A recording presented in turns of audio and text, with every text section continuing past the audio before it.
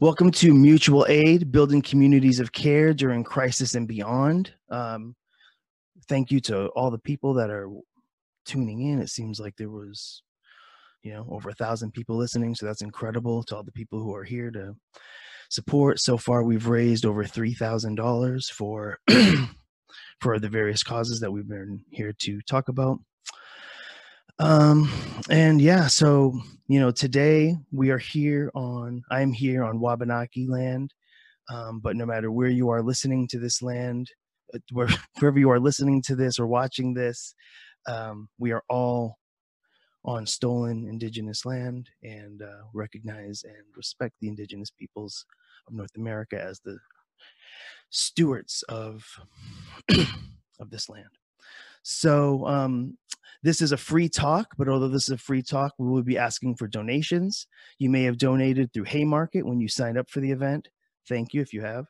Haymarket, and if you came up via YouTube, Twitter, or other means, you can donate via Venmo to @PM_press.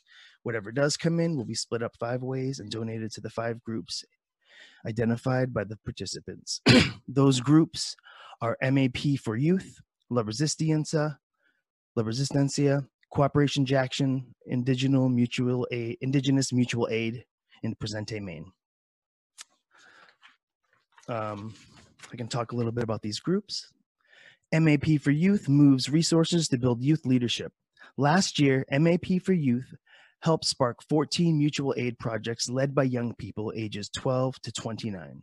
We are blown away by the power they have built and the resources that they have moved.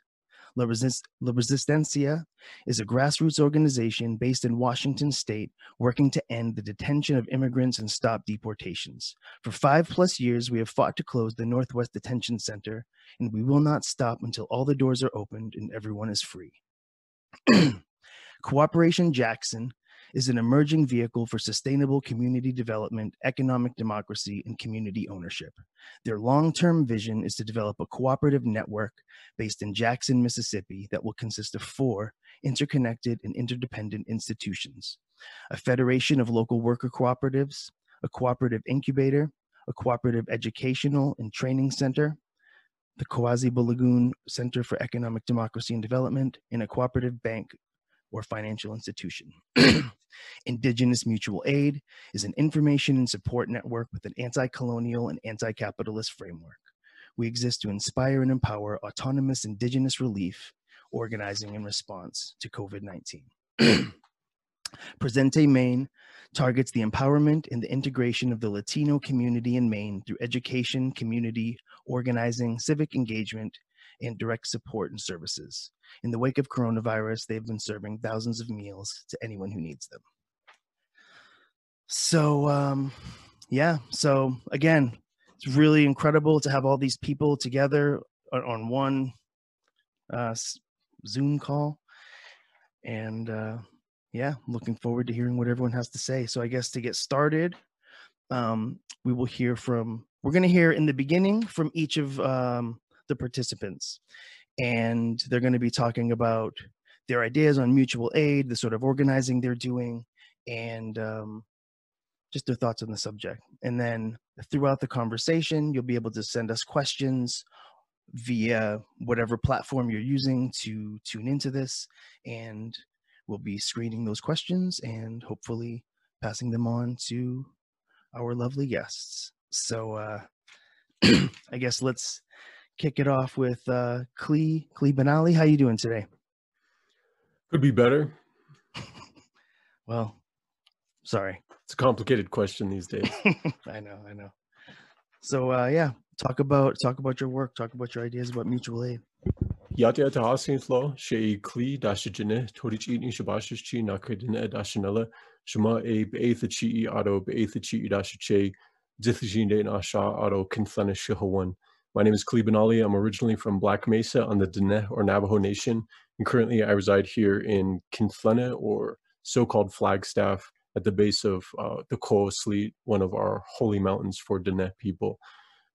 Since 2007, I've been organizing with a group out of Tullahoe Info Shop. We established this space, and it has sort of evolved from like the typical info shop projects that was primarily established in response to like this sort of white dominated anarchist cultures of info shops as a radical anti-colonial, anti-capitalist space. And we've been organizing a range of different mutual aid projects out of there over the years, direct action projects as well. And it's evolved into a direct action resource center and more or less what we consider conflict infrastructure. And so we just have like reoriented towards different conflicts and sort of precipitated conflicts in our area as much as we can to intervene and disrupt in environmental and social issues that we're facing as Indigenous folks. And so we transitioned immediately as the threat of COVID-19 was right at our doorstep, especially because we've had years and years of organizing with unsheltered Indigenous relatives on the street. And so we recognized that they were extremely vulnerable. We wanted to make sure that, especially considering the lack of infrastructure and limited resources available for them, that we were doing everything that we could to support their health, well-being, and get them out of a crowded shelter that was basically abusive and discriminatory against them. So we initiated a project back on May 14th called Kinflena Mutual Aid, which is sort of the typical standard models and frameworks that most folks are using. We drew upon some of the work that my buddy Taylor Hall from DC Mutual Aid was using, where they have like a hub, storage facility, and then a delivery system, all fairly decentralized, and then like, you know, sort of built out from there. And we started initially just focusing on Kinflena in the immediate area, but recognized really quickly that we needed to spread throughout the region based upon some of the needs and the threats impacting the Diné and Hopi communities and other Indigenous nations throughout the area. I also am partner with a group called Navajo and Hopi Families COVID-19 Relief Fund and Effort, which was started by my relative Ethel Branch. She is a former Attorney General of the Navajo Nation, but she recognized that there was this huge threat potentially facing our communities, considering the disparities that exist in our reservation communities. The Navajo Nation has about anywhere from 200,000 to 300,000 members living on the res.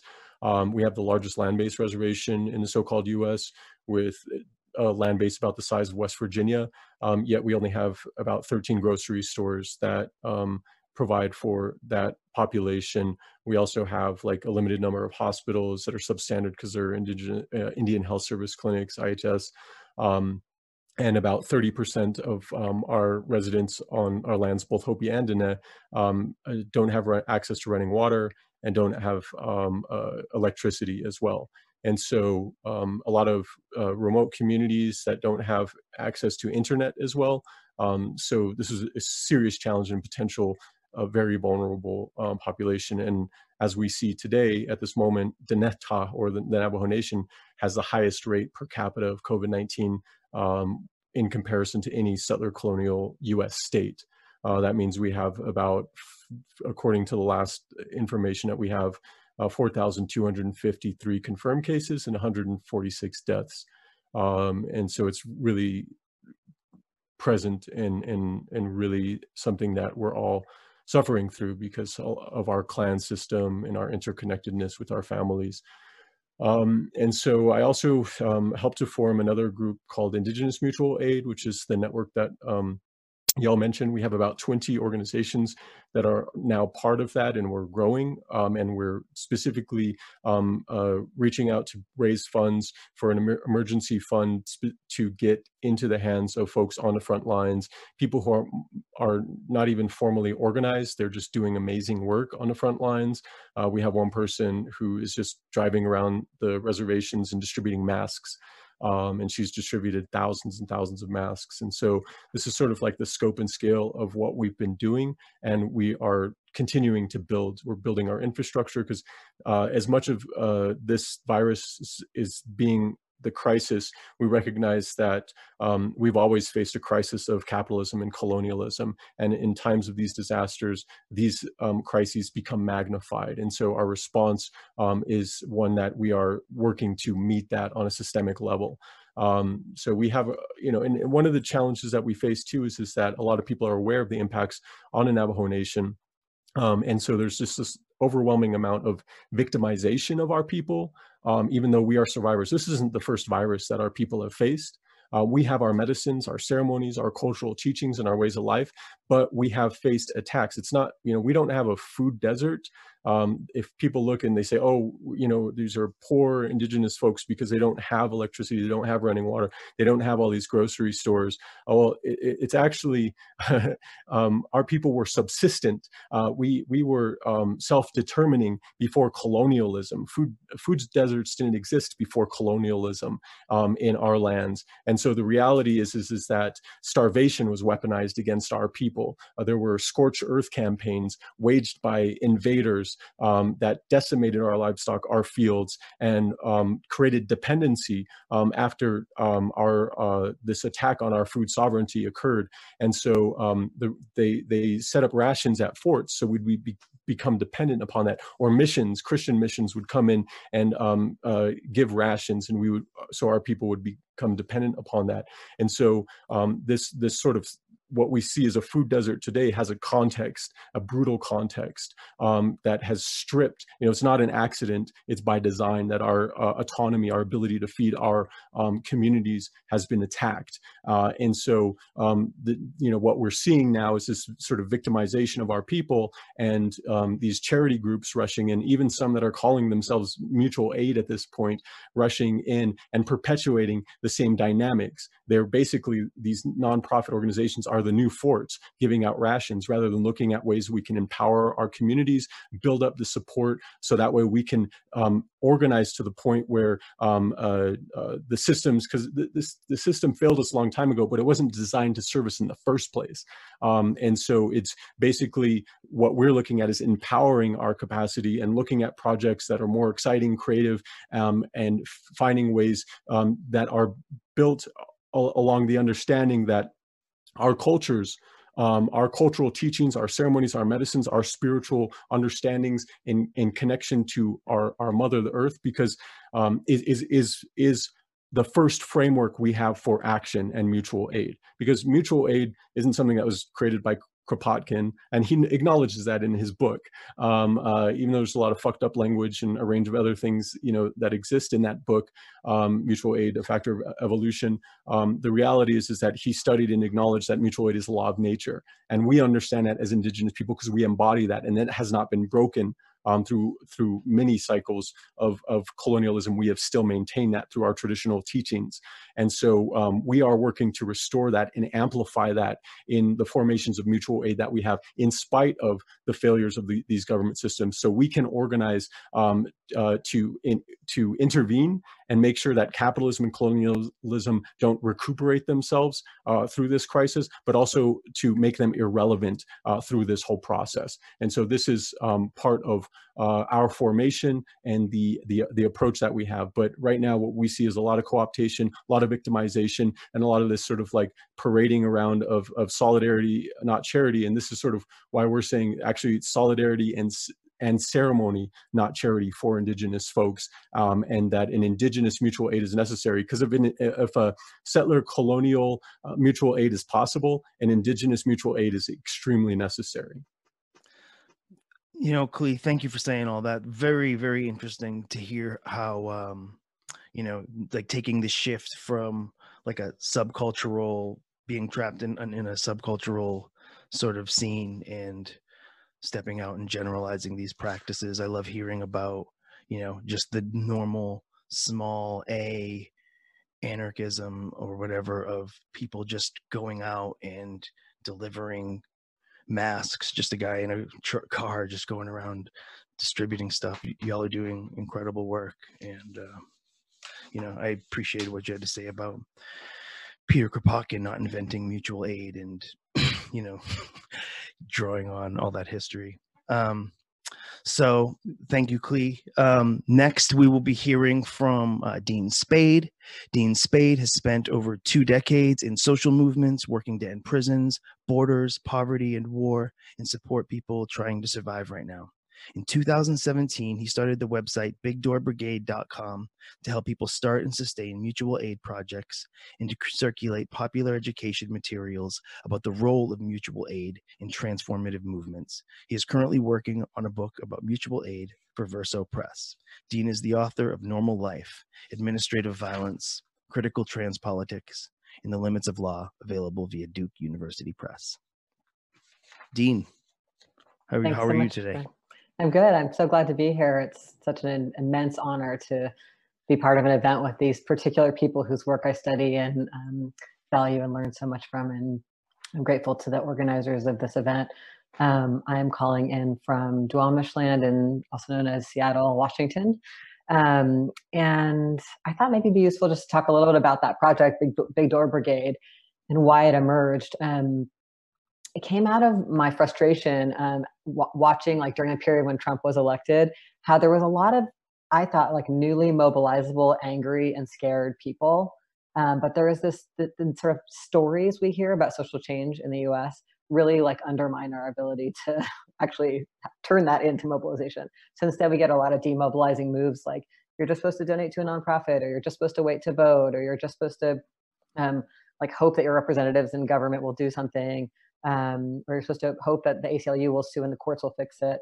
And that's about kind of a narration of social movements that erases the fundamental power of people power and the specific role that mutual aid has as the way people enter movements, as the on-ramp to movements. People often come into movements because they're having a problem and they need something, and they are joining others who have an analysis about how this problem was made not by us, but by the system.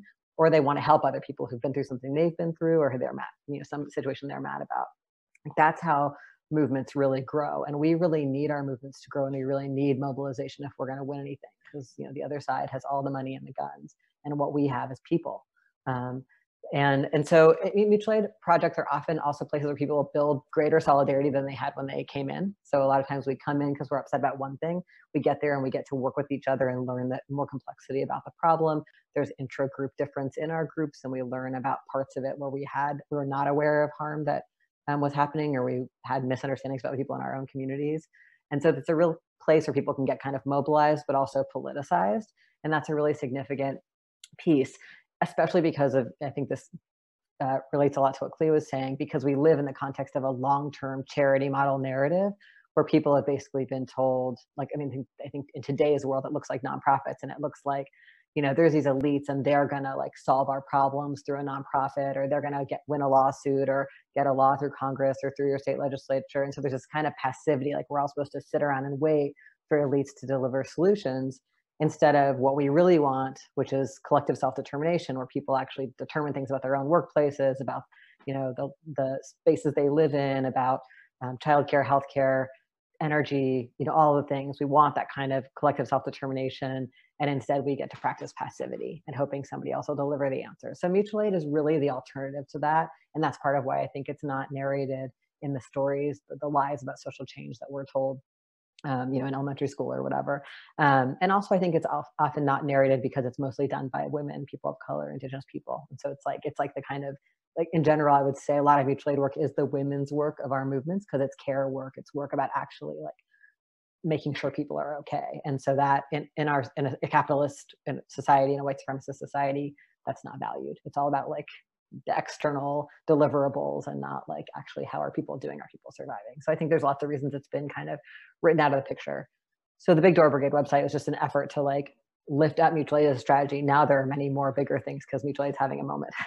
But that was what the goal of that website was, to just show like mutual aid. Obviously we see it really visibly in these disaster moments, these like acute disasters, but mutual aid is going on all the time as people are confronting and trying to survive the disasters of capitalism and colonialism and white supremacy.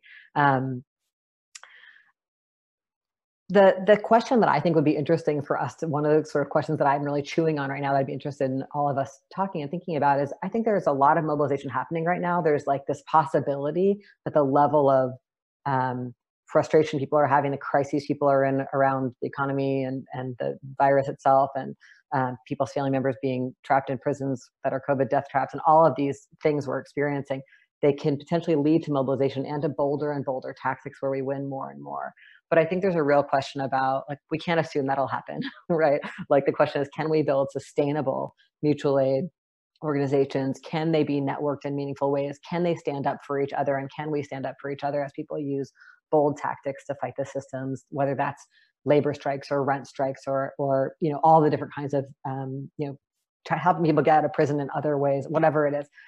How are we going to kind of build those? And some of the questions that I've been thinking about a lot and trying to support different organizations on recently is like how to build really positive and strong organizational cultures that keep people and are welcoming to people. How to build decision-making structures in our organizations that really let everybody be heard and mobilize people to have more capacity to govern their own lives and communities as we move forward. How to deal with conflict that is inevitable in our movement organizations. I think most people I know who identify as being burned out, conflict has a lot to do with it. So how can we, and obviously Miriam is like a huge leader in thinking about this in so many contexts, but how do we think about conflict differently and move towards conflict prevention and meeting conflict to make it generative instead of having our orgs fall apart and we lose people when there's conflict. I think the last thing I'll say is I think, most of us have spent our lives in deeply hierarchical, really, non-democratic organizations, schools, families, churches, whatever, under governments, where we have no say in what happens in our lives. So we don't have a lot of skills about how to do that together. And so in mutual aid projects, we get to sometimes practice that. Like, we get to actually practice making decisions together, showing up for each other, trying to hear everybody. And that's really that's something we're used to, giving and receiving feedback.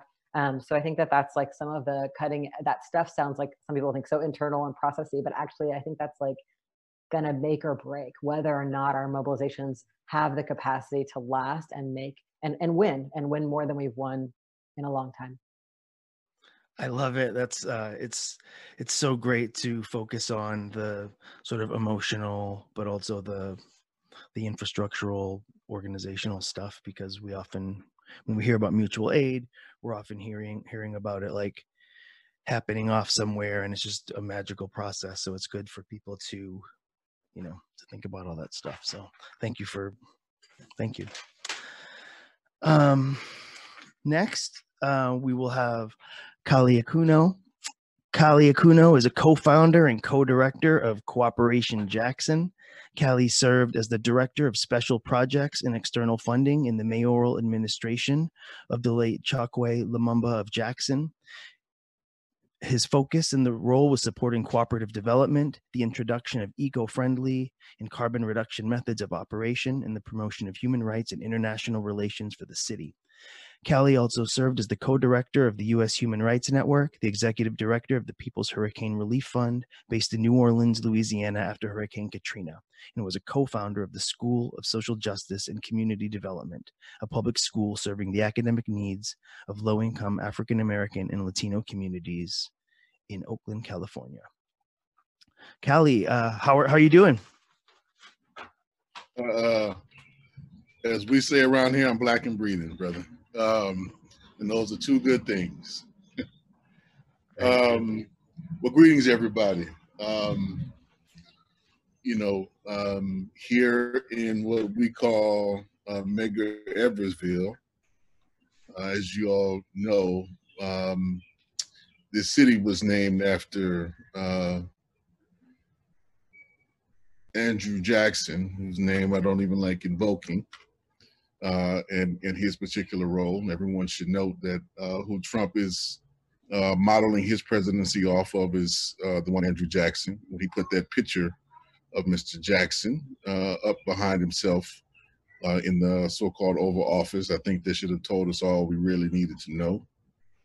It should have been some clear marching orders. The settler colonial state known as Mississippi, which is Choctaw land. And, both Clee and Dean, I think, really laid out kind of some of the politics around how we would define mutual aid. So I'll just speak a little bit more about our kind of immediate response, some of our history, and how we see some things going forward. Dean raised a lot of the questions that I was going to try to raise a bit later, as we have been trying to endeavor as part of our kind of response to initiate this People Strike initiative and movement to really kind of up the ante in a lot of ways. But on the immediate and local level, one critical thing for us is that our project was really born out of kind of the growing pains of Hurricane Katrina. And folks should know that. So it's the accumulation of some hard lessons that were learned 15 years ago, compounded by all the, centuries of brutal exploitation, degradation that our people have suffered, particularly down here in the deep parts of what's called the South. But that particular experience, I think, really was a wake-up call in a number of different ways of how, even with a certain level of representation within the bourgeois institutions, in Louisiana and Mississippi in particular, there's a lot of Black politicians that have been around and part of the state legislatures and city governments for a while, and how they were totally inadequate to kind of meet the situation 15 years ago. And we were kind of determined, I think, a small crew of us, who've kind of constituted a loose core of organizers and activists, some in the same political organizations, but many not, spread throughout a number of different organizations, really internalized that and tried to build a program that we kind of somewhat encapsulated in what we call the Jackson Kush program, but particularly the dimensions of how we wanted to build Cooperation Jackson. That experience was fundamental to it. And we tried to make sure from the jump that we could be in a prime position during the next crisis, because number one, the capitalist system breeds these periodically, but also one of the key things that we were kind of really woke up to in a very brutal fashion was that climate change wasn't something that was coming in the future, that it was here, and it was going to have an impact directly on our people. It's something that we kind of woke up to, in a stark way during that time. So as such, we've really tried to build our program around food sovereignty, around really trying to a degree, what we call make visible what's there existing. It's our position in line that the solidarity economy of mutual aids are not something that anybody invented. They're very much organic to our people's lives as social beings. We are more nurtured to share than we are to struggle and fight with each other. And that is something that we had to harness on. So our particular role in that regard, we've always felt in Cooperation Jackson, was to extend that to various degrees beyond the competitive kind of dynamics that we've all been socialized with in this culture. And to move the sharing and exchange beyond kind of kinship groups, which is where it's most practiced in a place like Jackson, but to extend that to broader relations with folks that you may not know, folks that you may not even like, but who are sharing some of the same issues and struggles that you are, in terms of totally inadequate housing, in terms of polluted soils, polluted lands, lack of jobs, lack of job access, you name it. We struggle with it here in the city and have for generations. But people have on their own, organized different ways to not only survive, but at times thrive, and to build, fulfilling lives, not without its challenges, not without its struggles. But we always want to highlight that. And we think it's if there's one thing that kind of in a general sense you could say about the experience of people of African descent, in what's called the United States or the Western Hemisphere, is how we've been able to take a little bit of nothing and turn it into some beautiful things. And that's a core piece of what we try to bring to our work and to our dynamic, really drawing on some of our own theoreticians like Amilcar Cabral, who've always accentuated that culture really is the lifeblood of a revolution, and that it grows from really building on the culture of the people and taking the democratic elements of that, highlighting that, strengthening that, going deeper in the transformation of that. And that's something we've tried to put in practice here. So in the midst of, well, one thing I should know, let me back up because this is more of a personal piece. You know, we jumped on a small crew of us. I'm not going to say everybody in our crew, but a small crew of us who had been through Hurricane Katrina. We also lost several comrades very close to us, both in New Orleans and in Oakland, California, to H1N1. So we already also had some heads up around how serious, you know, these kind of new novel threats can be, and really start engaging, you know, in a lot of Black dialogue spaces, you know, trying to counter a lot of false notions that were being put out there, that Black people couldn't catch the coronavirus is one of these conspiracy theories that was floating around pretty heavily in January and February, you know, and things like that. So we would say, based on our own experience, no, look, this is real, take it seriously and start getting prepared. And we were saying very early on, given how the United States is structured, that once it got here, we knew automatically who that was going to impact. It was going to be Black people, it was going to be Latinos, it was going to be indigenous people. That was, you know, you could predict that, unfortunately, and it just played itself out. And we were trying to give folks fair warning ahead of time that if and when the disease, the virus gets pegged in that way, we have to draw upon another set of history, which is also very deep in our community, is how the AIDS and HIV crisis was treated, and just left, you know, millions of our family members basically to die with no research, no public intervention, and really nobody giving a shit. So we tried to draw again on that knowledge of saying that we see this coming, and this is ultimately how this is going to be treated, because we are deemed to be utterly disposable to this system. So if we don't take it upon ourselves to save ourselves, to liberate ourselves, nobody else. There's nobody coming to save us. And that's the ground by which we try to stand upon and operate. You know, and in that vein, the initial things that we tried to do, you know, we shut most of our operations down basically in February.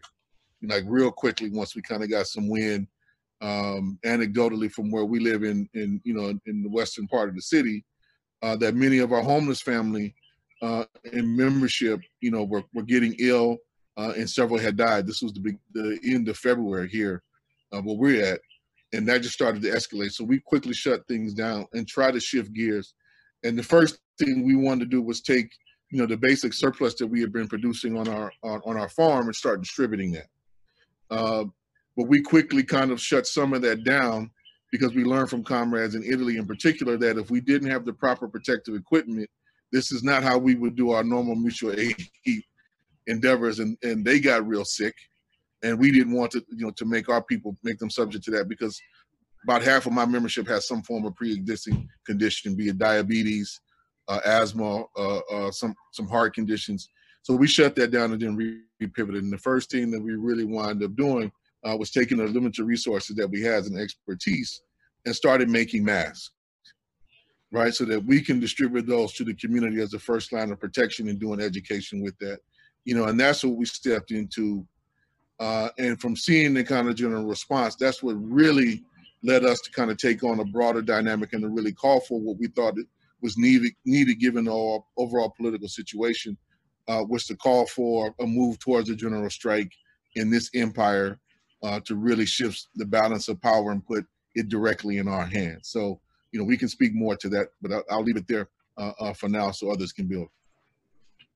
That's awesome. Thank you so much. And, you know, personally, I really enjoyed studying Cooperation Jackson, your writings, and it's really amazing to hear from all of you today. I thought it was really interesting to hear about how you talked about like the cultural connections or the, you know, the personal connections made in Katrina, and how that formed a core that eventually enabled y'all to like have an amazing dream like Cooperation Jackson and execute it. And it's I mean, another thing I'm sure we're going to talk about is like the failures of the state to act, obviously, but it's like seeing y'all making masks while they're saying, "Oh, you don't need one," it's like, I was wearing a mask around that time. It was pretty obvious at the time that masks were going to be helpful, and while they were telling us not to wear them.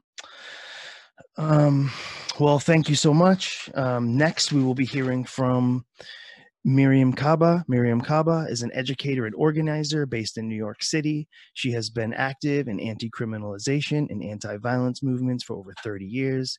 Miriam is the founder and director of Project NIA, a grassroots or abolitionist organization with a vision to end youth incarceration. She is also the co-founder of Survived and Punished, a grassroots group focusing on freeing criminalized survivors of domestic and sexual violence from jails, prisons, and detention centers through mutual aid, organizing, and police advocacy. She is the author of Missing Daddy, available via haymarketbooks.org. And I just want to remind all the audience members, if you have questions, please feel free to drop them in however you're attending and viewing this event, and we will try to get to them as we get to it. Miriam, can you hear me? I can, yes. How are you today? I'm hanging in. Thank you so much. Glad to be here tonight, and Ramadan Mubarak to all who observe. I'm in New York City on Lenape land. I'm so happy to be joining all these folks who I admire so much for this conversation. You mentioned already that my organizing is mostly focused on ending criminalization and transforming violence. And as part of that work, I've been engaged in mutual aid work for a long time in various contexts and different kinds of ways. For today, I just want to use my 5 minutes to focus on 2 buckets of questions that I have that I'm engaging right now in this moment. One set of questions is at 40,000 feet, and the other set of questions is closer to hand. So my 40,000 feet questions that I'm thinking about right now is what's already been and what is currently being created in this moment. I'm in New York City, as I mentioned, which is and has been the epicenter of the COVID-19 pandemic in the United States. And in just the past 10 weeks, 90 mutual aid groups and over 550 resource groups in New York City have registered with a new formation that's called Mutual Aid NYC. People can find out more about Mutual Aid NYC by going to their website, which is mutualaid.nyc. The fact that so many groups have emerged in such a short time and that so many groups who may already have existed are now leveraging up is remarkable. It's hopeful. But I think for the folks who are involved in the work, it's also incredibly challenging. We don't have that much visibility in this moment. We're all in our local spaces, sheltering in place or in other kinds of imposed distance from each other. And so we have even less visibility than usual. And I think in a way, it's really fruitful and useful that we don't know really what's being built because there's so much happening. But on the other hand, that's also a potential concern, and just the fact that it's hard to figure out how to bring groups in conversation with each other to support each other right now. The second set of questions are the ones that I always have, which is about the state and its place and its role right now. Is it to be ignored? Is that even possible? Are we supposed to be confronting it, or are we dismantling it within the mutual aid sphere and spaces that we're inhabiting? I have a question about what our current conditions are within this system and within our communities. We know that as organizers, conditions shape organizing, or at least they should. So what are the current conditions that are going to shape current organizing? We really need to be finding new modes of organizing that have purchase for our people and for ourselves in this current moment, given current conditions. I'm kind of tired of bringing up old models of things that were useful for the time that they existed within the conditions that they existed in. But I really am very kind of skeptical of, that old models necessarily hold up as the thing that we need in this current moment. I think it's always good to look to the past so that we can ask better questions of the present, but to look to the past because we think we're going to like superimpose what happened then to the current moment just feels defeating to me.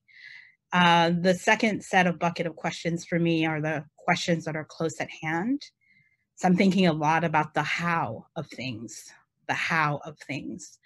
It's exceedingly challenging to be working on meeting people's immediate needs while also engaging in consistent political education, while also developing leaders, while also building internal cultures of accountability and building healthy responses to conflict, as Dean already mentioned. To be doing all of these things simultaneously within a pandemic, it's just a lot to be asking. And how can all these things be done and held effectively when a lot of people who have been coming into these mutual aid projects are newly mobilized people, newly politically engaged people? What are the resources that exist? How do those resources get to the folks? What are the new ones that are needed to be built, right? Again, what are the good models for our present conditions? How do we figure that out? So I'm just really sitting right now with a set of many questions and trying to help groups who reach out to me, in particular around the issue of conflicts that are emerging already in many of these newly formed formations. How are we going to actually provide people the resources they need to be able to work their way through these conflicts? Otherwise, these groups will not exist for long. And while I'm a proponent of organizations dying, I think it's totally good for organizations to rise and then fall. That's, they're dynamic. They should be dynamic.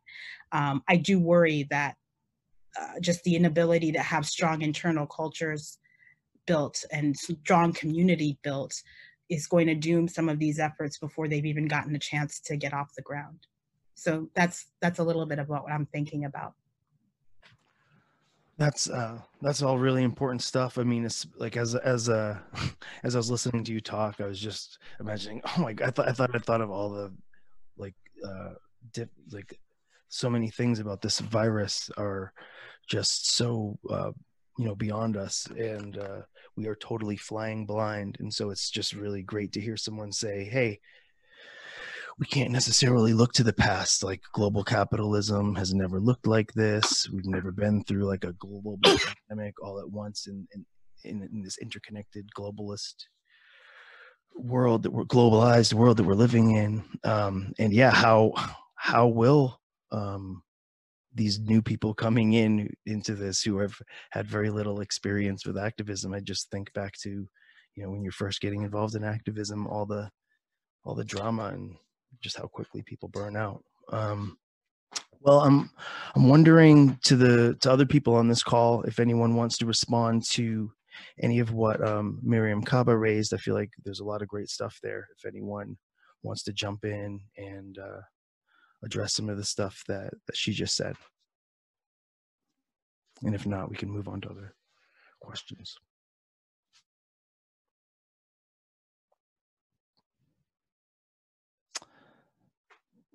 Okay. All right. Well, does anybody I was just raising my hand. Yeah. Yes. Well, I just wanted to respond and just support that point regarding strategy, because the state really appears very willing to offload services that mutual aid groups are providing. So what does mutual defense and offense look like? And these are definitely discussions that we need to be looking at and building out, or staging and preparing for what we can expect, and also looking at ways we can shape through our planning, through our organizing, and intervening in these systems on multiple levels. So I think it's an important thing to be thinking about on a broad base right now. Okay, does anyone else have anything else they'd like to add to that? Okay, so one of the main questions I had. Dean Yeah? had their hand up. Oh, And I go, I Oh, had mine thanks. on Do you want to talk, Polly? No, go on. sorry, y'all. I've never used Zoom before. I'm a terrible person. Keep up in there.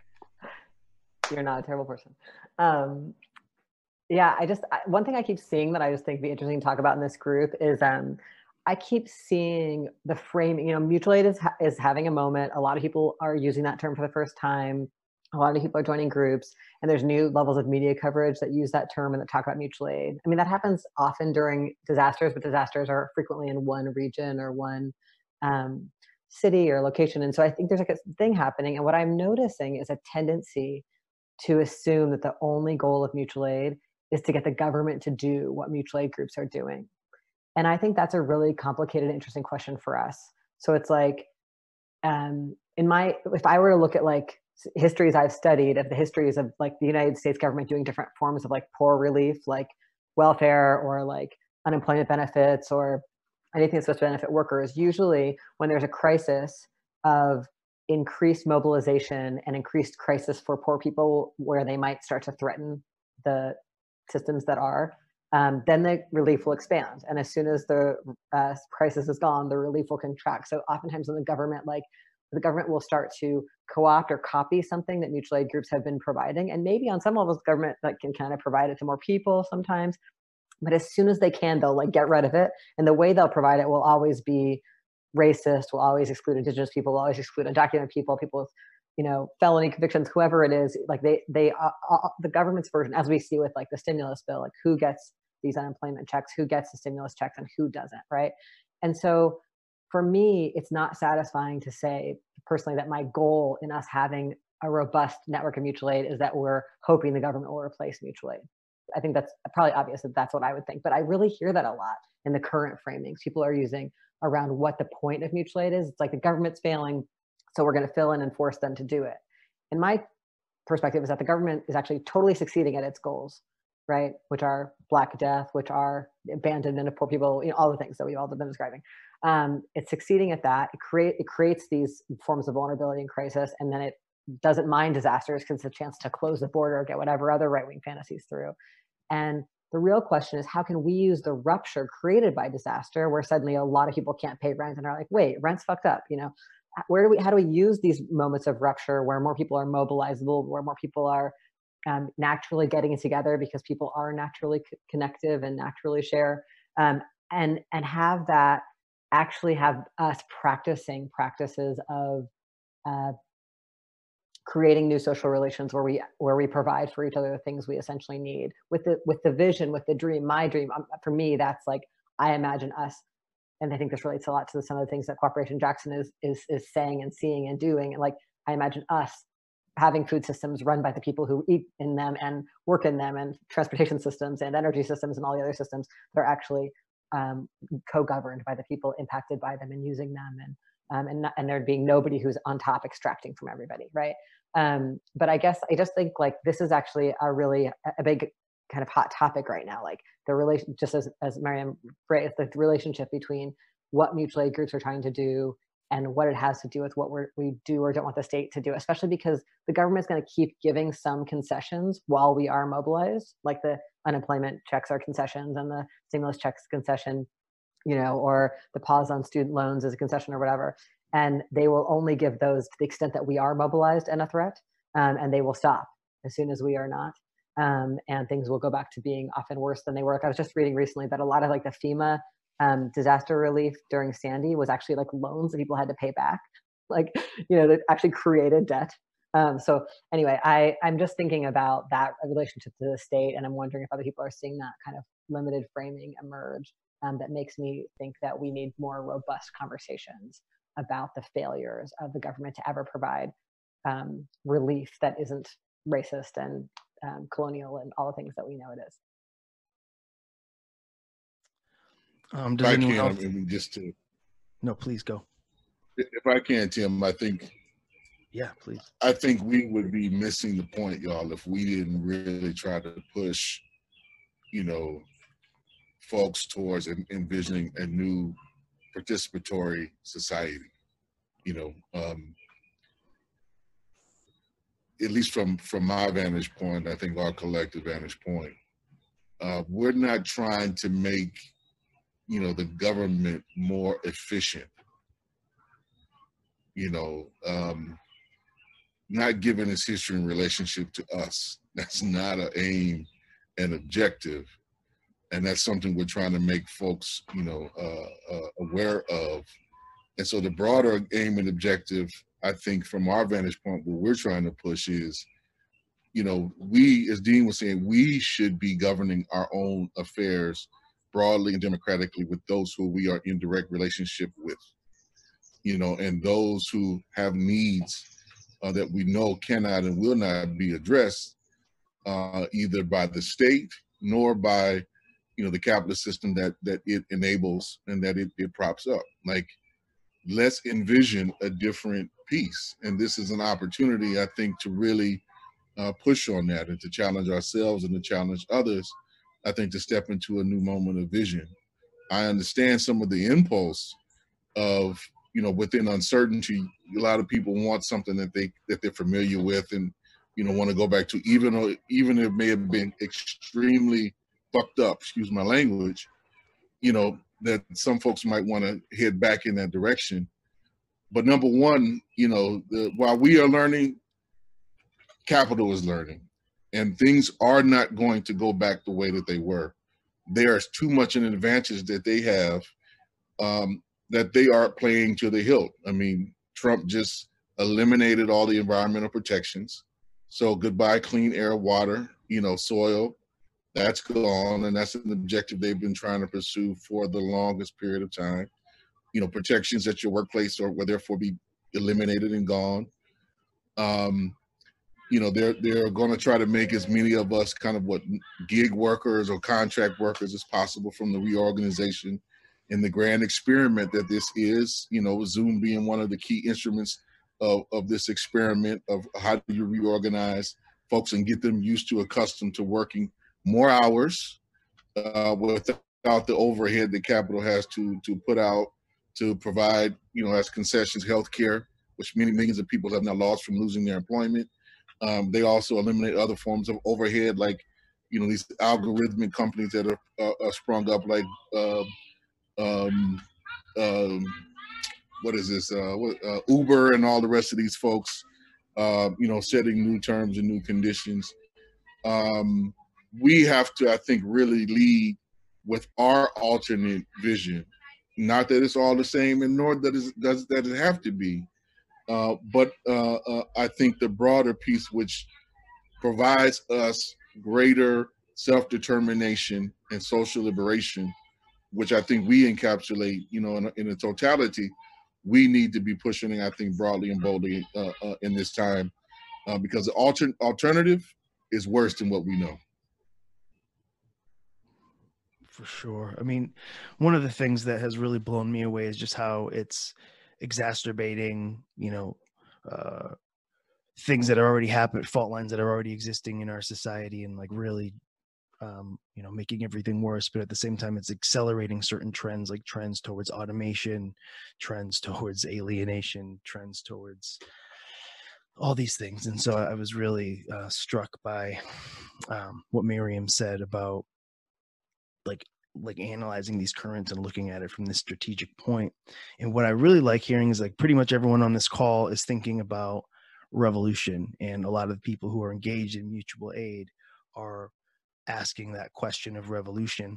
And so I guess I would like to hear from everyone here about how they feel, like what are some thoughts on how do we go from mutual aid to building revolutionary power for resistance, or however you look at that in your analysis. So yeah, that's what I'd be curious to hear from people here.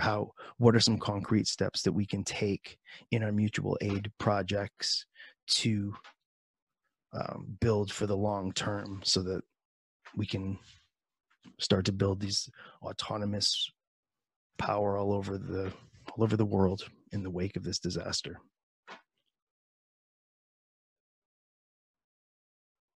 Does anyone have a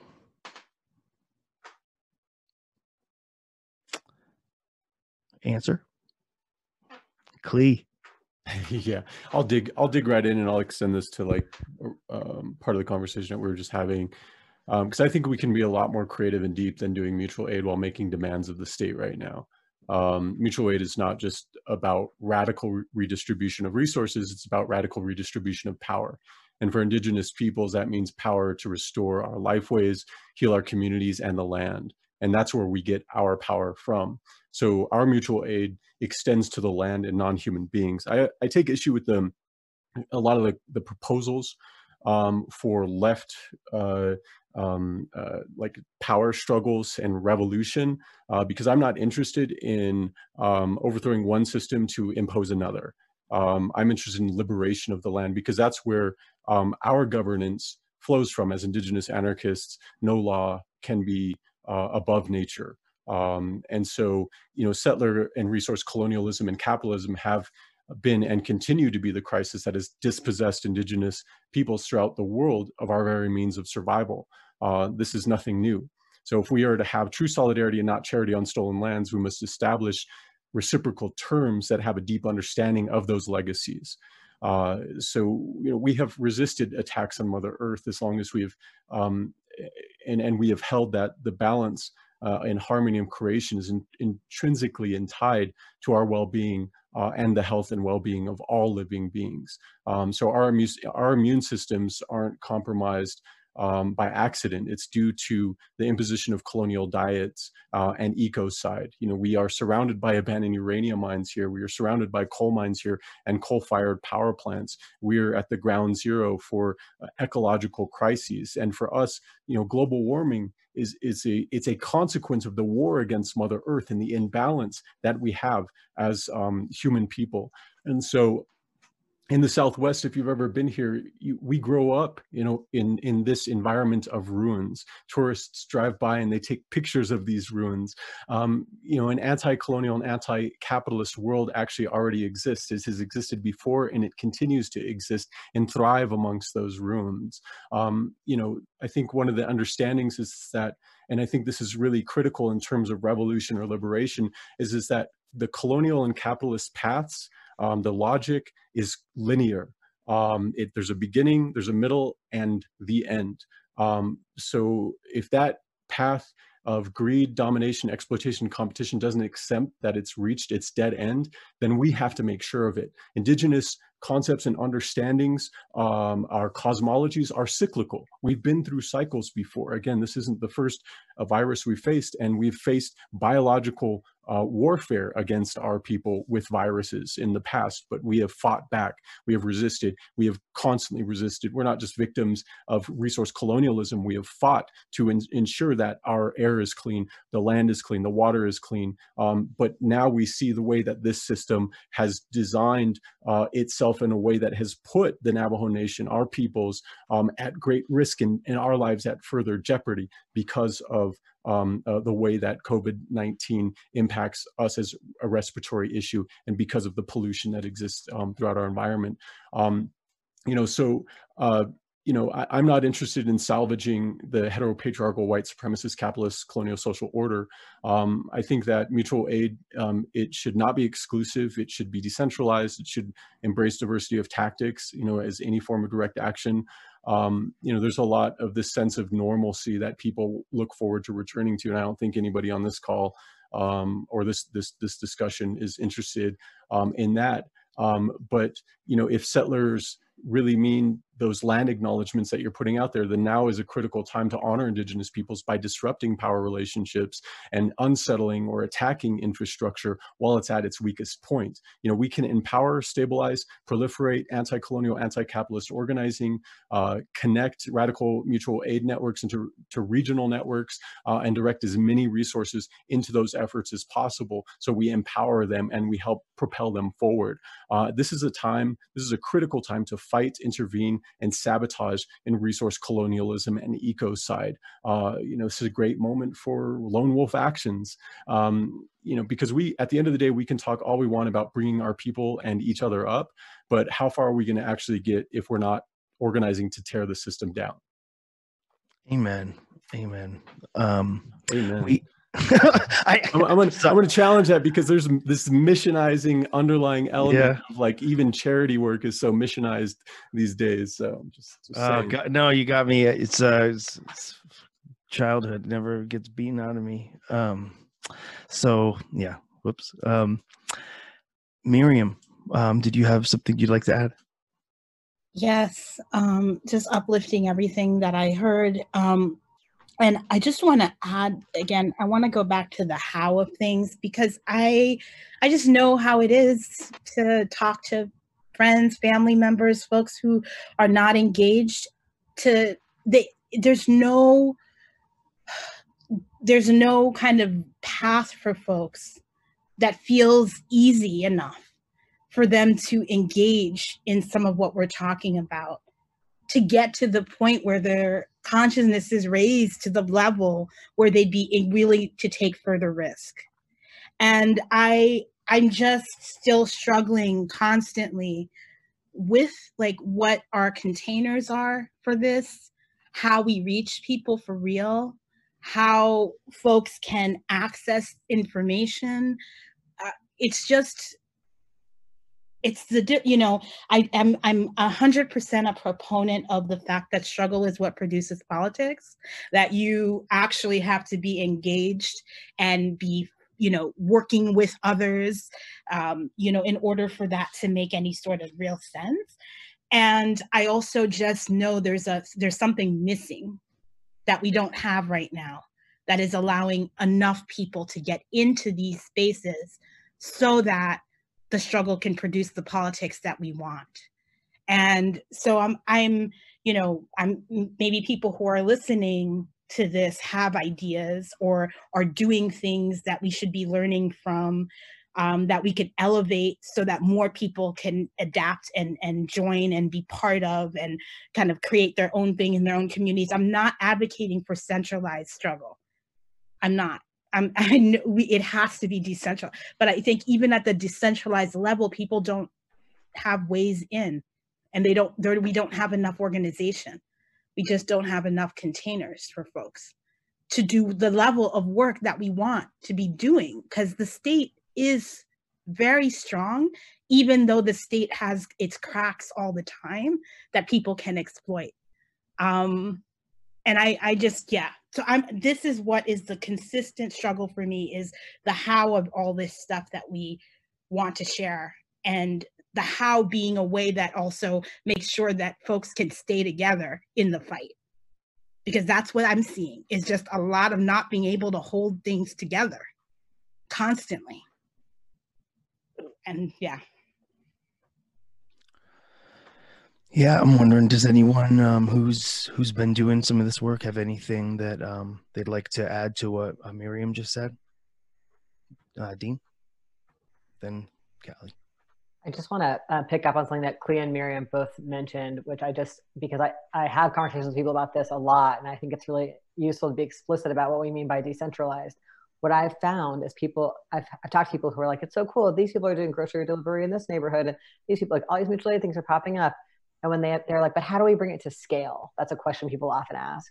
And I think when they say that, they often are imagining it'll become like a single national organization with a centralized governance, because that's the model of nonprofits, right? It's like the more you have like chapters but are one central decision making instead of autonomous, connected, right? That's considered scale. I just want to lift up and be explicit, because that what I mean by proliferating mutual aid is to have there be more and more and more groups that might be doing things really differently, which is actually really amazing, because we're in different communities that have different values, different strengths, speak different languages, have different cultural norms, can do things well differently. In disaster, local knowledge is always the most useful knowledge, right? And so, and that those, as Clea was saying, are actually networked in a meaningful way so that we can actually have each other's backs and stand up in each other's struggles. Like that to me is the kind of power I'm thinking about. And especially because there's just so many more brutally horrible disasters coming. as I think we've all been alluding to. One thing I just wanted to raise, I just read this really interesting article in the Atlantic about like the response in Hong Kong to COVID-19. I don't know if other people saw this, but basically it was about how, because there's already been so much mobilization in the anti-government movement in Hong Kong over the last 6 months, year, that mobilization led the people's movement to be able to do what the government was failing to. The government, like, banned masks and doing all the bad things that many governments are doing about not responding to the pandemic. And the people in the movement like went around and put like hand sanitizing stations all throughout all the tenement apartments and handed out masks everywhere. And Hong Kong actually has had a much less severe level of infection than many other countries. Even though the government failed, the people did it. And I just thought it was a really interesting account for us to try to imagine what scale of our mobilization can look like, including in a disaster like a pandemic. And that it was, and people were doing things like handing out masks and hand sanitizer and keeping all the sanitizer filled and making all these electronic maps where you could find hand sanitizer in the city and all of this stuff. But they also did things like when Carrie Lam wouldn't close the land border with China, people planted explosives at the border. Like, people also raised the stakes and took bold action saying no to plans that the government made, or when the government tried to open quarantine centers in a very densely populated area, people threw Molotov cocktails inside those spaces and prevented them from being opened, so that instead the government had to open them somewhere that would be less dangerous to everybody, right? So I just thought it was an interesting thing for us to imagine also the relationship between mutual aid projects that do things like masks and groceries and bold tactics against the government, like how movements cultivate people's analysis such that some people either do those tactics or the people don't sell those people out or don't marginalize them or support their criminalization if they do, right? How do we see that cultural shift, which I think there's been many moments in US history that I've heard about where movements have had that combination of widespread mutual aid happening and support for bold tactics. And so I'm just kind of curious about that. And I think Miriam's question is this is the one that keeps me up at night. It's like, why is it so hard for us all to hold it together? How is conflict really rip apart a lot of our groups and push a lot of people out of mobilization? And why is it so hard for people to get into organizations and spaces where they can break their isolation and be mobilized? Like, what are the kinds of, and I think there's some classic stuff on the left that's problematic. Like, we're really addicted to our jargon. We create barriers to people joining. We don't create welcoming cultures sometimes in our orgs. And there's like the actual culture of demobilization we live in, which is, no joke. But I think Miriam's question is a central question for all of us. Callie, you had your hand up as well. Yeah, I want to build on that and not be like a downer, but I think just building on a realism is the extent to which, and I'm gonna try to fix the lighting. I miscalculated that. I thought it was gonna be a little bit lighter out here, a little bit longer tonight.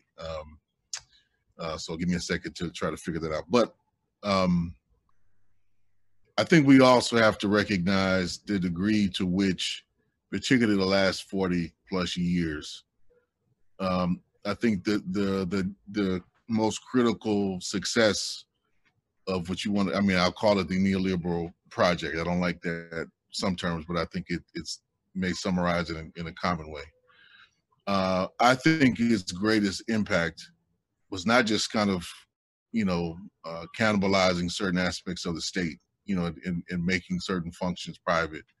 I think its deeper impact is what it did on a cultural and social level, at reprogramming us to a large degree, breaking down the social solidarity that many communities had, particularly in some of the major urban settings.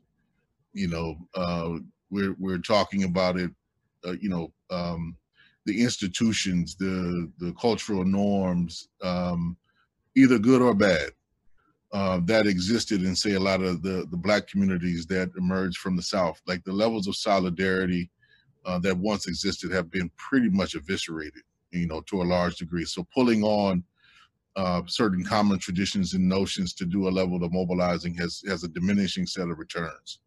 And that is something I think we just need to be real about, and that there's a new type of culture that we don't know yet. It's I think, emerging. I think the large part of some of the the pushback in the struggle, coming from the movement for Black Lives, challenging patriarchal relations within the Black community that had long been there, whether adopted or something we had brought with us, before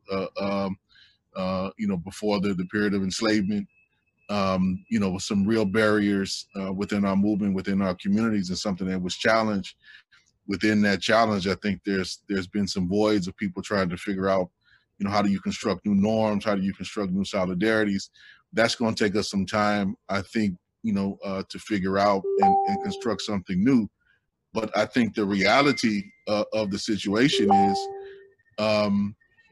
we have to recognize some of the gains of our opposition in our own social reality.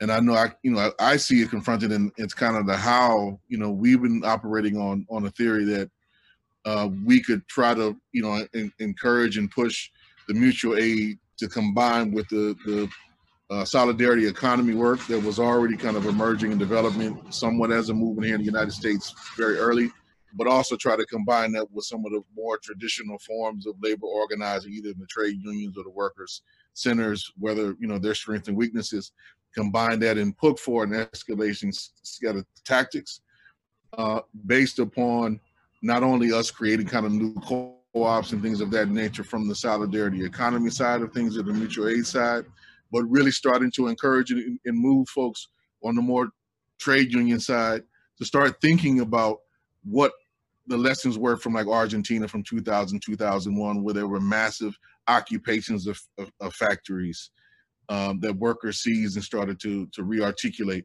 We need to start thinking, in my view, on that level. But it does get down to the question of how do we encourage more folks to take more risks. I see us at this phase, honestly, comrades. I think this next couple of months, we are kind of planting seeds. I think for when the next phase hits, which is going to be larger and even more devastating than this one, because of the very strategic and deliberate program of genocide that Trump and his enablers and allies are fully committed to. I mean, he said earlier today that even if there is a second wave, it's not like the first wave stopped already, right? But even if there is a second wave, they're not going to shut anything down. And I think we need to take that and the piece that he did with the EPA a couple of days ago, honestly, for what it is. That's a declaration of war against us. And so we have to start thinking, how are we going to step up our creativity and our fight back resistance, and what level of risk are we going to take? These are some honest questions I want to put in addition to those, that Clee, Dean, Miriam have pushed. I think we really need to look at ourselves, look at our comrades, and have these real conversations in our communities without the fear that kind of got engendered as a practice after September 11th. Because that changed some of the political dialogue and relationships that many of us had. We changed our language to try to fight against the censor. I think that's another thing that we need to recognize, so we have a more open set of conversations about what it's going to take to get out of this particular dynamic and situation. For sure. Does anyone else have anything else to add to that? Okay. Well, we have a whole bunch of questions from YouTube. Might as well take a look at some of these. This is a good one. This is from Susan Jones on YouTube. How do we resolve conflicts and build solidarity? I mean, we've seen, yeah, but okay, how do we do it? Oh my goodness. I mean, isn't that that's really what we've been talking about, is the difficulty of doing that work across our communities, let alone just within the communities we identify with. But I do think it's possible to do. There are so many resources that exist out there. My question is always, how are people going to access those resources so that they can actually do the work they need to do internally and then across communities to address what is normal? Conflict is normal. Like, I want people to understand that you're always going to be in conflict with people because we're always going to have disagreements. We're not uniform across the board monoliths. So we have to just know conflicts are going to exist. The problem is for me, as I see it, is the fact that we don't know how, we have terrible communication skills. No one actually teaches anybody how to talk with each other in ways that would allow people to hear you. We have very little kind of, and again, there are no places where that happens. Think about the way that you grew up in your family.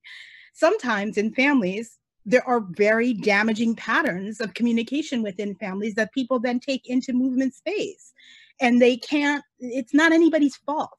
This is the culture that we're breeding and that we live in and that we grow up in and that we then replicate. But I think if people could see conflict as generative, if people could come up with ways to learn the basics of communication and of listening and of hearing, and then also of sometimes just disagreeing, because we're not going to actually agree and still be able to work together. If we can't do those very basic things, I just don't know how we're going to be able to really move in solidarity with each other in meaningful ways that allow us to weather the state is coming after us all the time. I think what Kali said about the declaration of war, this is absolutely the case, but war making in this state has been the case for folks from, Klee mentioned from the beginning of settler colonialism here in the US. So people need to get ready for this. We need to disseminate resources. We need people who know how to transform conflict to step up and come into groups and support groups to work their way through that, create their own cultures that meet their needs and that they be able to do this. But it's a practice and it's a structural thing. And you have to keep doing it.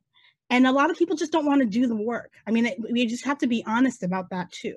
A lot of people are conflict averse for lots of good reasons, but they just don't want to do it. They just would rather ignore it, push it aside, pretend it's not happening, be super toxic, whatever the situation is. We have to do this work. That's really, I mean, there's just nothing else for me to say except that. And I keep saying it over and over again. And I don't think people are really taking it to heart as much as they ought to, but we are seeing the results, which are not good.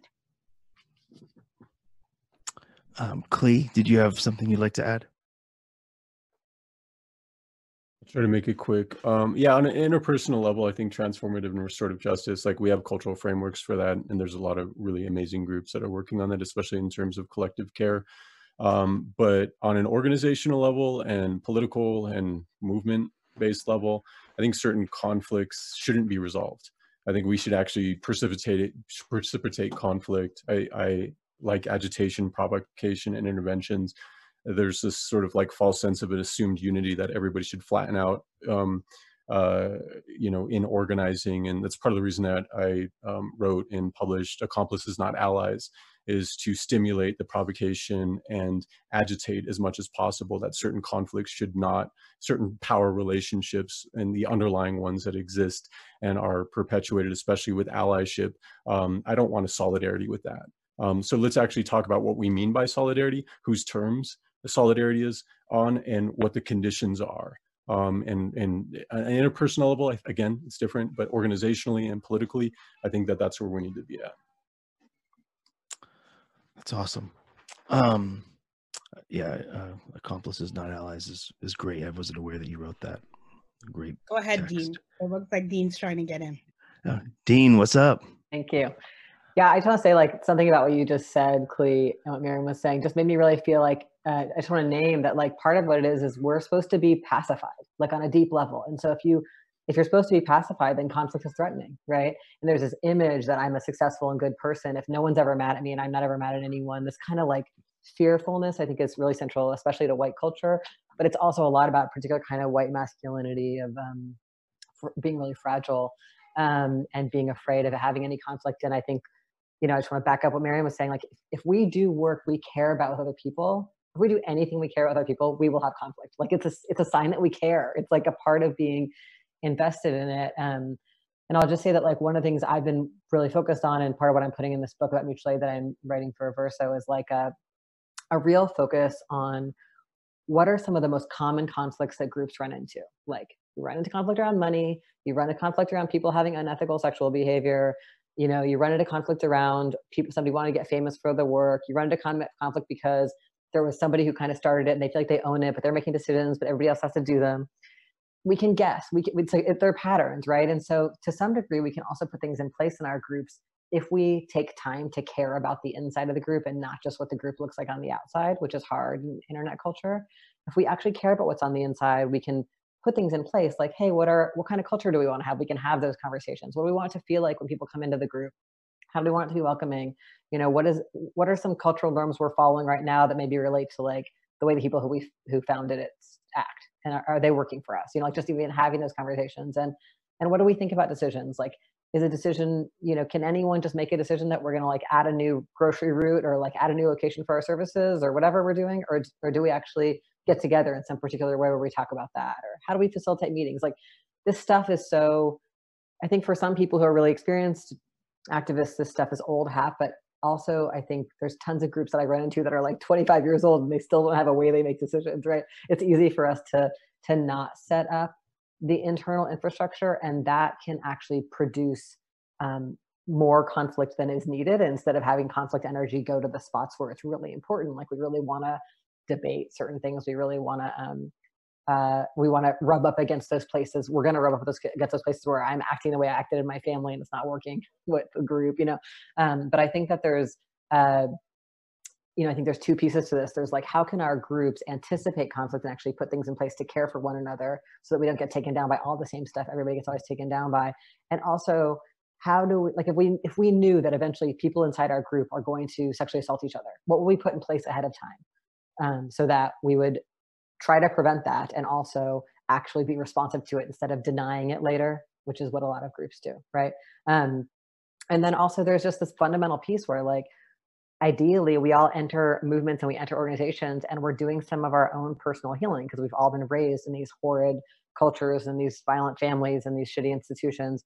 And so we have to have some kind of commitment to that healing, which means a commitment to like non-defensiveness, to actually change, to be changed by people we're working with, and to be challenged and get and receive feedback that the way that we participate is maybe not working for somebody or is harmful or is too much or too little, or people want to hear from us more or whatever. And I think that that's what I hear partly in Miriam in your challenge to us all, at least that's how it lands for me, is like, can we be willing to be transformed by the work so that we can become the kinds of people who could co-govern our lives? And that means we've got to shed a lot of layers of stuff that is trauma, intergenerational trauma and trauma for our own lives, and just training on numbing out and being pacified, and move towards like what's hard about healing. Healing is painful, and it's collective, and it's like, it might include rubbing up against other people I love in this group. And I came into the group and they were my favorite person. I was so inspired. And then, you know, 20 days later, I hate them the most. Like all of those feelings are because of this healing process. And I think that it's a lot of people just leave right when it's getting good. And there could have actually been a deeper level of transformation for the individuals and for the group and for those relationships. And we just need that. Like, you know, I think it's a basic thing I learned from women of color feminisms of different kinds, is like movements are only made of relationships. That's all they're made of. So more attention there, instead of what the capitalist thing is your movement is like how good your Twitter looks, or like how many groceries you delivered and your numbers. It's all this external like optics. That's really not, it's not where it's at. That's beautiful. Well, we're nearing the end of this. So before we, you know, go off close our computers, like to hear just from everybody before we get out of here, a couple closing thoughts, you know, in light of everything that's been said. If there's anything else that's still on your heart, or I'm sure this conversation could probably last for 4 hours, but you know, any closing thoughts before we bounce out of here? Just a couple minutes per person would be great. If anyone would like to speak and talk about, you know, what's on your mind, how are we going to close this out? Who wants to go first? Callie. So yeah, look, I'll just try to reiterate. I think the worst is yet to come relative to COVID-19. we need to start getting our communities prepared, ourselves prepared, quite literally, I think mentally and spiritually, for what's coming. But let's recognize, I think, the opportunity that is coming down the pipeline. We already see, I would argue, millions of folks who have been moved, who are doing new things. This kind of spontaneous upsurge in mutual aid has been a beautiful thing. And I think it's going to have its ups and downs, its ins and outs. But I think it's going to continue to grow as the needs grow. And I think forces like us that we are allied with should be doing the most that we can to kind of plant the seeds from our lessons. Not that we know how to do this any better than anybody else has done it, but just share the reflections from our experiences, the good, the bad, the ugly, of what it takes to kind of move this work forward, that others can learn from it. And then let's do the hard work of building the connective tissue that we need to really, I think, try to advance a broad, degree of revolution and social transformation. At the very least, I think we can all agree that capitalism, colonialism, the state, patriarchy, these are things that are kind of, they ain't gonna go anywhere on their own, but they're up for grabs in a time like this. And we all have a contribution to make to end these damn things. And I think there's a profound degree of opportunity ahead of us to learn how to do something new in the midst of this crisis. And many more people are going to be, turned on as a necessity, looking for answers. And let's be humble and somewhat ready and receptive to the degree that we can to lay bare what we know so others can try to pick it up and improve upon it. That's awesome. I like thinking about it in terms of learning what we can do together in this. Anyone else? Who wants to go next? Okay. I'll go, Miriam. Thank you. I just want to quickly just say to folks again, I'm really, really, really hopeful that more people who've developed resources that they think are useful to the world and to how we're going to actually be able to advance idea of liberation within a context of overturning all that currently exists for something else, another world, another possibility. I want people to share their knowledge and to share their resources with other folks in their communities and beyond, because I know there are tools that people have made and are making. I know there's so many ways that people are doing things that they found useful, and we don't need to be reinventing wheels. We can actually take from what we've learned. And I think just following up on what Kelly said, our lessons and all these things need to be further accessible so that all of us can learn from them and we don't have to keep inventing things over and over again in order to be able to support our work moving forward. So I'm just grateful to folks who make those resources and then make them available to other people. I want to keep pushing us to do more of that. That's awesome. Yeah, it's a huge question of just people being generous with their time and skills and just being patient. Okay. I'll dive in. Thank you. Yeah, I guess I'm thinking about whether some people who are watching might be just for the first time mobilizing, doing mutual aid for the first time in a project, and feeling that energy, that urgency to support other people in your community, and making those new connections. And I just want to say, I think one of the biggest dangers to our work is if we do that work in the same way that capitalism has told us to feel about work. It's how can we find another channel? So how can we stay plugged into that passion and that desire to be connected and to support and to be of service to fellow beings, rather than getting lost in some of those ego trips and being right and being seen by everybody doing it or being the most important project in the neighborhood or all that competitive stuff. I really feel like capitalism wants to rob us of our joy in all of our activities. Whether it's eating or having sex or going for a walk, it wants to make it into something else, be skinny or be the best at whatever, like it's always trying to take that away from us. So it's like when we do, and this is why people burn out and are miserable sometimes, I think, in their work as organizers or as activists in their communities. So I think it's useful to think of an image, like what is a joyful thing? Like I want this mutual aid project, even though it involves washing a lot of dishes or whatever, or changing diapers or sweeping, to feel like picking berries, or to feel like swimming, or to feel like spending time with my grandparent, or like whatever, like tuning in, because it is that, and it's like capitalism has told us what's dirty work and what's clean work and what's hard and what's easy. And it's all about numbing us out and making us consumers and making us alienated when we're doing work for pay. And I guess I just want to encourage us all to like to notice how we feel while we're doing the work, while we're at that meeting, whatever. Are we bored? Are we checked out? Are we judging others? Like, are we criticizing ourselves and full of shame? Just whatever, like just, it matters. It really matters what feeling states we cultivate while we do the work. And that really relates to how we'll be together and how strong our relationships can be. And the script we are giving is a bad script. So we need a lot of attention to the script in order to be a different way than we've been told to be. That's awesome. Yeah, like whatever, affect theory, just how we feel when we're in a place. And yeah, it's how people experience things through their emotions. Very important. Clee, did you have any closing thoughts?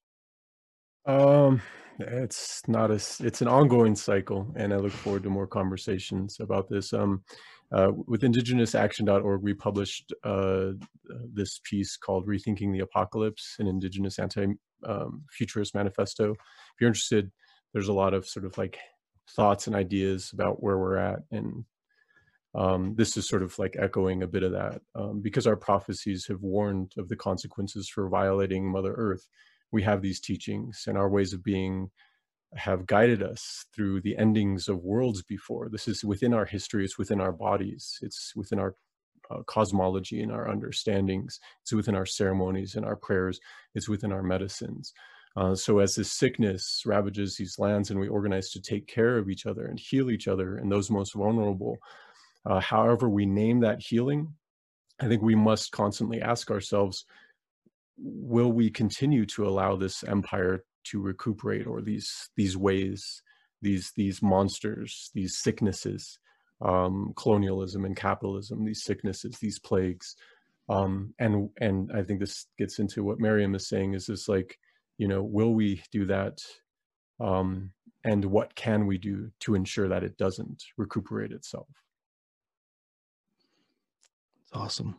Well, I just really want to thank everyone for coming on here and sharing all such a diverse range of opinions and the things that people are focused on. It's like however they chose y'all to come on here, y'all really complement each other really well as far as like subjects and topics, and there's so much to think about in light of this conversation. So really, thank you to y'all for taking the time to come on here and do this.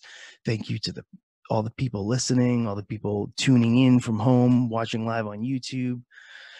Shout out to the sponsors, PM Press, Verso, Haymarket, and A Radical Guide. And especially thank you to everyone who donated money. We've raised about $3,400, and that will be split up equally between MAP4 Youth, La Resistencia, Cooperation Jackson, Indigenous Mutual Aid, and Presente Maine.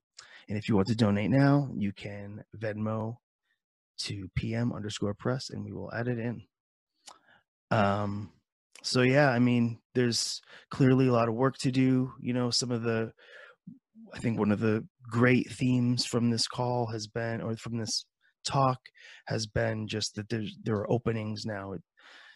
We all feel kind of dark and bleak, or at least I do. It's a really like suffocating moment for a lot of people, and it's inspiring to hear what y'all are doing, what work my comrades are doing, the stuff we see, and it's just so important to recognize that in this moment, while the capitalists and the colonizers are getting, ready to do what they're going to do, there are also just as many openings for us. Like the future is unwritten, but the stakes are really high. So good luck to everyone out there who's fighting and building and doing the hard work and going out into the world with joy and love and solidarity in their hearts and bravery. And yeah, so again, to the panelists, Dean, Callie, Clee, Miriam, thank y'all so much for what you had to say. It was really inspiring and rich. So good luck out there, and may we all meet on the barricades or the food distribution depot, whichever it may be. Pleasure being with all you comrades. Thank you for putting this together. Let's definitely continue and stay in contact with each other directly. I think that's important. And my last shout out is join us on June 1st. We're trying to get as many folks as possible to take another round of mass action, however that may look in your community. But send a clear message first and foremost to our own folks that we can stand in solidarity with each other and change things piece by piece.